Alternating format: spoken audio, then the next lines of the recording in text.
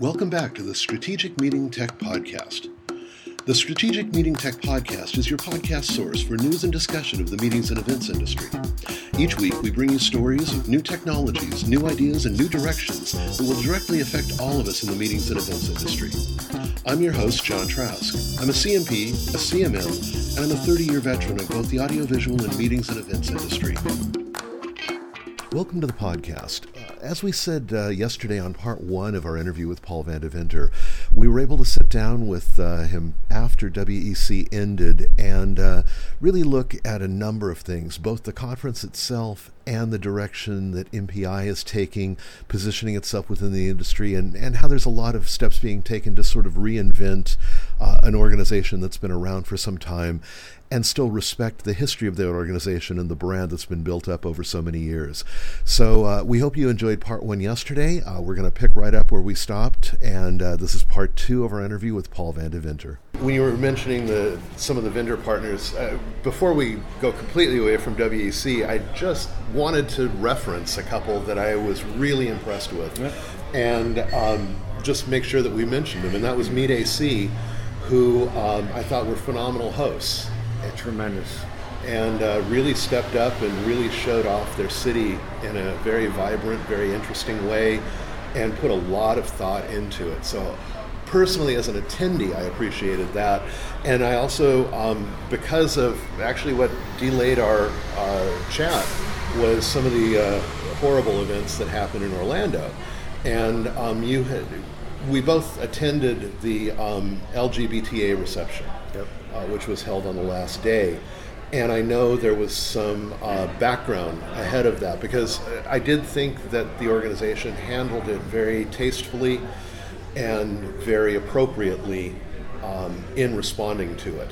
And I know it was a tough thing to deal with, because there is a large segment of the meetings industry community that fits into that sort of profile. Yes.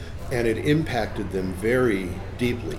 And I thought that it couldn't be ignored. So I was glad that it wasn't. I was glad that the reception happened. But if you want to maybe give a shout out to the folks from Caesars.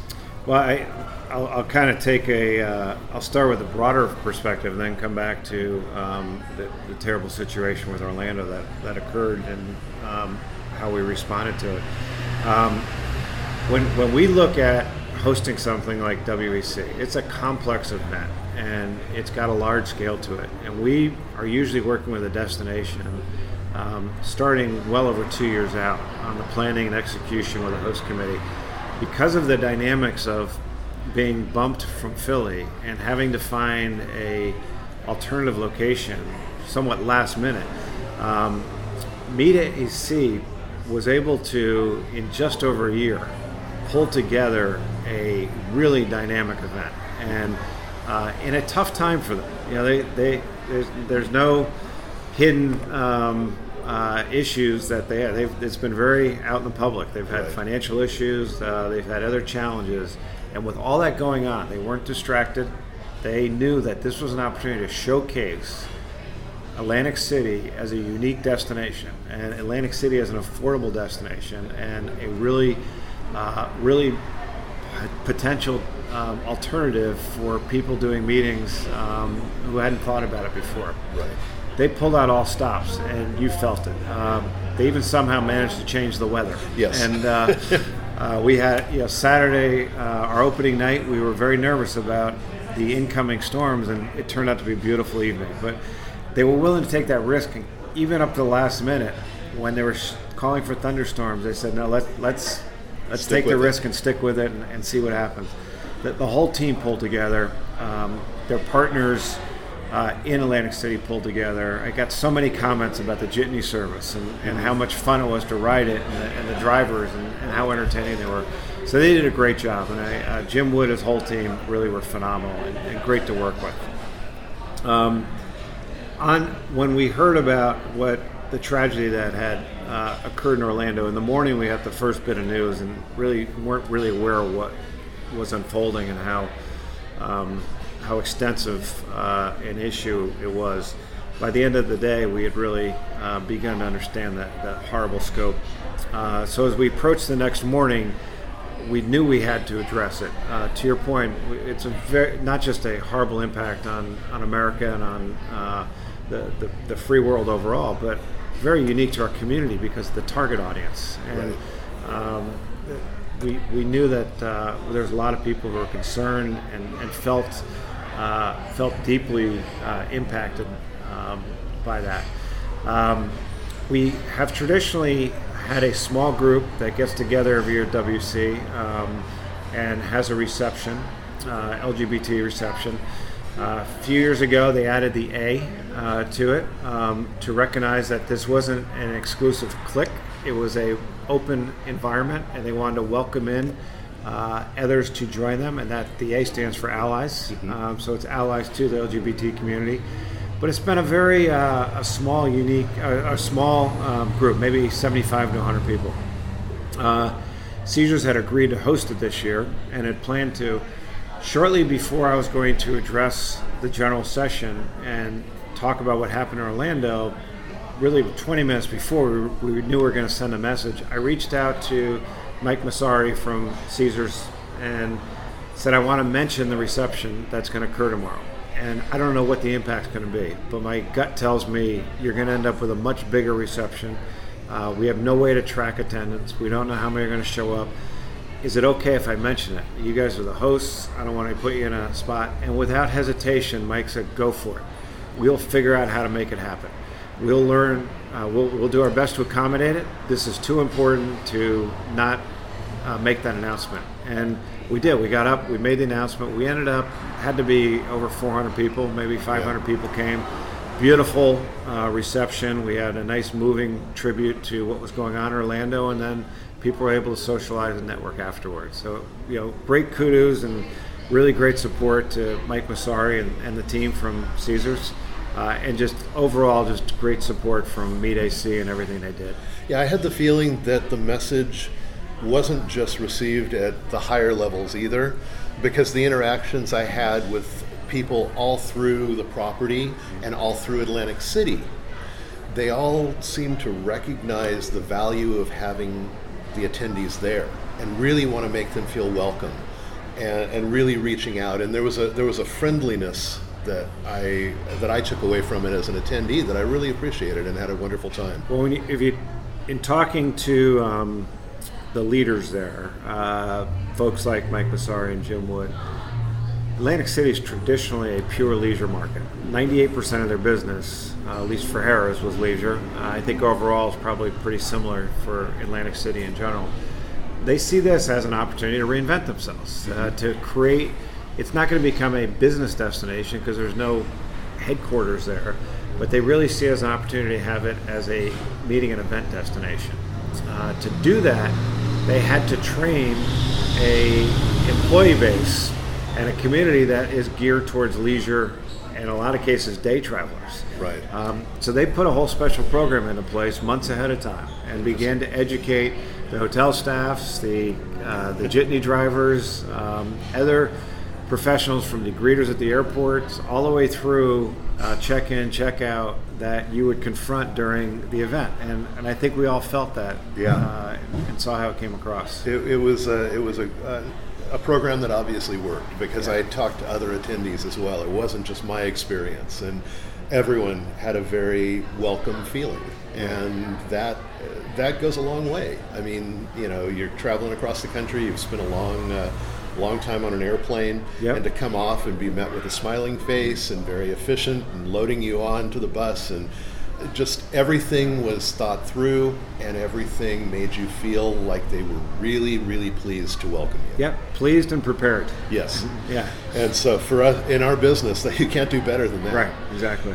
And one thing that I did, we've gone on quite a while here, so I do want to kind of not drag on forever and wrap things up, but I wanted to touch on the new membership because that was an area, that was one of those areas that I had sort of a reaction to myself, and I'm still wrapping my head a little bit around it, but I can sort of see what's there. So I wanted to let you talk first just a little about the membership and the way that it's being done, and then I did have a question or two. Okay. Well, as we looked at where we want to be as an organization and the core pillars that we wanted to support. One of them is the member value. And we actually began to ask the question, how do we measure membership? How do we measure interaction with the marketplace? And in today's environment, with the ubiquitous access to education and content, is being a member really the meaningful thing that an association provides? Or is interaction and touch points really what you're trying to get at? We have done for 40 plus years the same thing as far as members. We have a model. It's a little bit different price between a supplier and a planner, but it's the same model. Pay one price, eat all you want. It's a full-on buffet. Some people come and nibble, and some spend their whole day at the buffet. If you look around at other organizations, other membership organizations, or other associations, they're evolving away from that model. Some are going to a free model, some are going to tiered models. So we challenged ourselves, said, what is the right one for us? Does this make sense or not? And we brought in a group of resources. We engaged a professional consultant that was recommended to us from ASAE that specializes in membership models. We used our chapter and member advisory council to ask them, does this still resonate and does this have value? We used our international board and we interacted with them. We spent over a year analyzing what's out there and what makes sense. And we came to the conclusion that our model has relevance, but it needs to be broader, and it needs to look at the community differently than it has in the past. And what we came out with is the recognition that we want to reach a broader community. We want to be relevant to a broader community, and we want people to feel that the membership they're paying for delivers the value that they want at that time in their career. So we did create a tiered model. We also are providing more ways to interact with MPI without even becoming a member. And our objective there is to get you engaged, get you involved in the community, and then bring you in closer in the community as you feel compelled to, and recognize that there's a value. Networking, volunteering is really how I'm going to help myself grow through my career. And then as your career reaches its nadir, and you may want to still keep involved with MPI, but you don't want to be paying that full membership cost, there's ways you can start to back down out of it again. Or in the case of someone who's been very successful and wants to give back, we're providing other opportunities for them to give back in a way that's more meaningful, both financially and time-wise. So it's really providing a spectrum as we see our role as reaching a broader community, and a need in today's environment to provide more meaningful and tangible value for dollars invested and time invested by professionals, that we provide more alternatives to people. Okay. Because that, I know I wondered, by giving this tiering, one of my questions was about the effects on the local chapters, knowing that there's now an option where people can be a member and not really be involved in the local, and knowing that that is such a key component that I felt personally in myself in working with the organization. Yep. I wondered if cutting that out would have any downside, or taking that part away. Well, we've talked a lot about risks, and as you change and evolve, you have to take some risks. There's a risk that the value of not being part of the chapter, people would say, I'm going to select not being part of that chapter and downgrade a membership. Right. The upside of that, or the counter of that, is we have to have enough value in that level of membership to justify why someone would be willing to pay for it. We have seen the number one value that we believe people can get out of associating with MPI is through chapter engagement and involvement. So we want to build that as the cornerstone of where we invest. We want to ensure that the experience at the chapter level is extremely valuable. The number one reason people join MPI is because a colleague or friend suggests it and asks them to, and that all comes through the chapter level. So we felt pretty strongly that the less expensive tiers would be a pipeline to get people to chapters, and then the chapters would engage them and bring them into a higher level membership. We're very new into this. We're only a couple months into it, but we're seeing a greater than we expected impact on people going for the full membership or the premier. And we've only had one person go to the lower level membership. Yeah. Okay. Well, it was a new member, but they chose the lower level membership. We have nobody downgraded yet. Okay. So in 2 full months, 2 cycles, we haven't had anyone go to the lower membership level. That's encouraging. Yeah. But we'll keep watching it, and we'll this model isn't set in stone. And I mentioned at the press conference we're going to come out with an e-subscriber level to it as well, where someone who just wants to interact, see our research, take online courses, provide them an opportunity to do that as well. And there's still the supplier versus planner sort of split, and I was looking at some of the tiering on that and costs, and I wondered, for me, I kind of put myself in what a friend has called the supplanner role. And I've wondered if there will ever be a recognition or a way to sort of understand that there are a lot of us who work kind of in the middle. I hire MPI members, but I get hired by MPI members. And so understanding how we are in this new century, it's not the same way it was 40 years ago when you had a company doing this and a company doing that. And I've wondered if there might be a way to bring that closer together, or have a new category created, or some way to recognize the people who don't fit into an easy spot right now. Yeah, it's a very valid point. And actually, our incoming chairman, Brian Stevens, calls himself a supplanner. And we've again have different thoughts on this. There's a extreme side of the argument that says planners shouldn't pay anything and only suppliers should pay a fee, or every planner who comes on board has to be paid for by a supplier, so suppliers essentially buy 2 memberships. There's the other end of it says nobody should pay anything and everything should be a la carte, and you pay as you go. I think there may be opportunity. Well, there will be opportunities to continue to evolve the model, and looking at a blended rate, or whether we evolve where the rates are the same down the road as you get different membership tiers. Any of those are on the table. We have to continue to watch it. What we want to be careful of up front is not to overcomplicate it to start with. Right.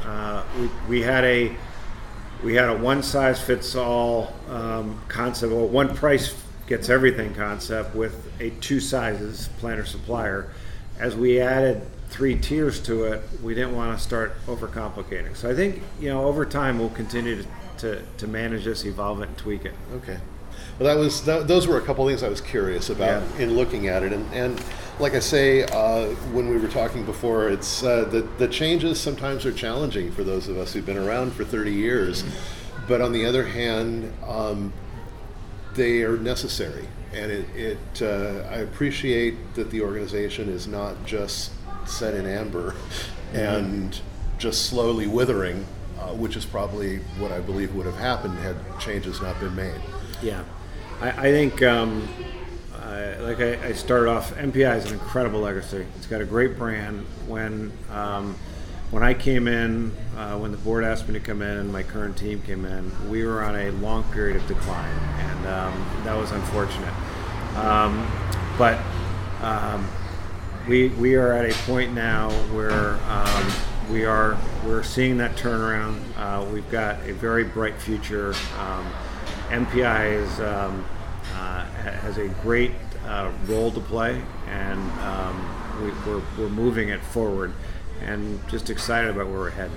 Well, I'm excited too. I'm really interested to see where things evolve to, and looking forward to continuing the conversation and being involved. So thank you so much for taking the time. It's been a pleasure as always, here. John. Good to see you. And we will hopefully talk to you again soon. Okay, thank you. Thanks.